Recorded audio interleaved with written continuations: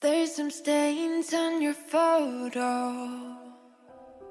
Hi, my name's Siobhan and welcome to This Is Me, a weekly podcast about everyday Australians and their life-changing moments. These are normal people like you and me. Little cracks on your rusty frame. So my name is Ada. So I'm 42 years old and I have 3 children. Hi, my name's Louise. I'm 35. My name is Kimberly and I grew up in the Sunshine Coast. But everyone has a story. And I'm a transgender woman. My brother, who was my best friend, was killed in Thailand. I wasn't going to get cancer. I'm fit and I'm healthy and I'm one of those people that I don't even get a head cold. I stood on his toe when I got hit in the face.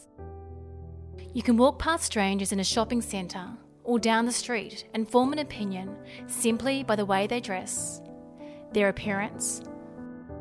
But what's going on behind those eyes?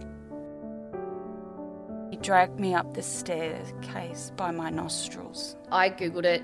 I also made slideshows for my funeral. Genital reconstruction surgery. They're going to turn my outie into an innie. These stories will make you laugh, cry. My eldest son still says, "I saved your life that night, Mummy." I was very shocked because I didn't think it would be anything bad.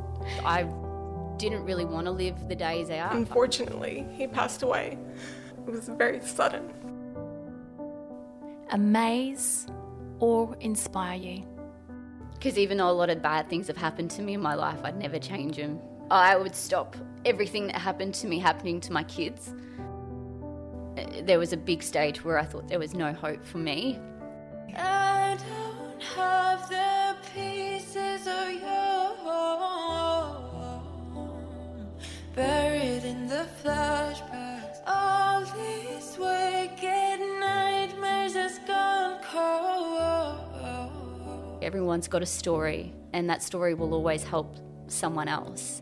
This Is Me, coming Monday the 22nd of June, wherever you get your podcasts.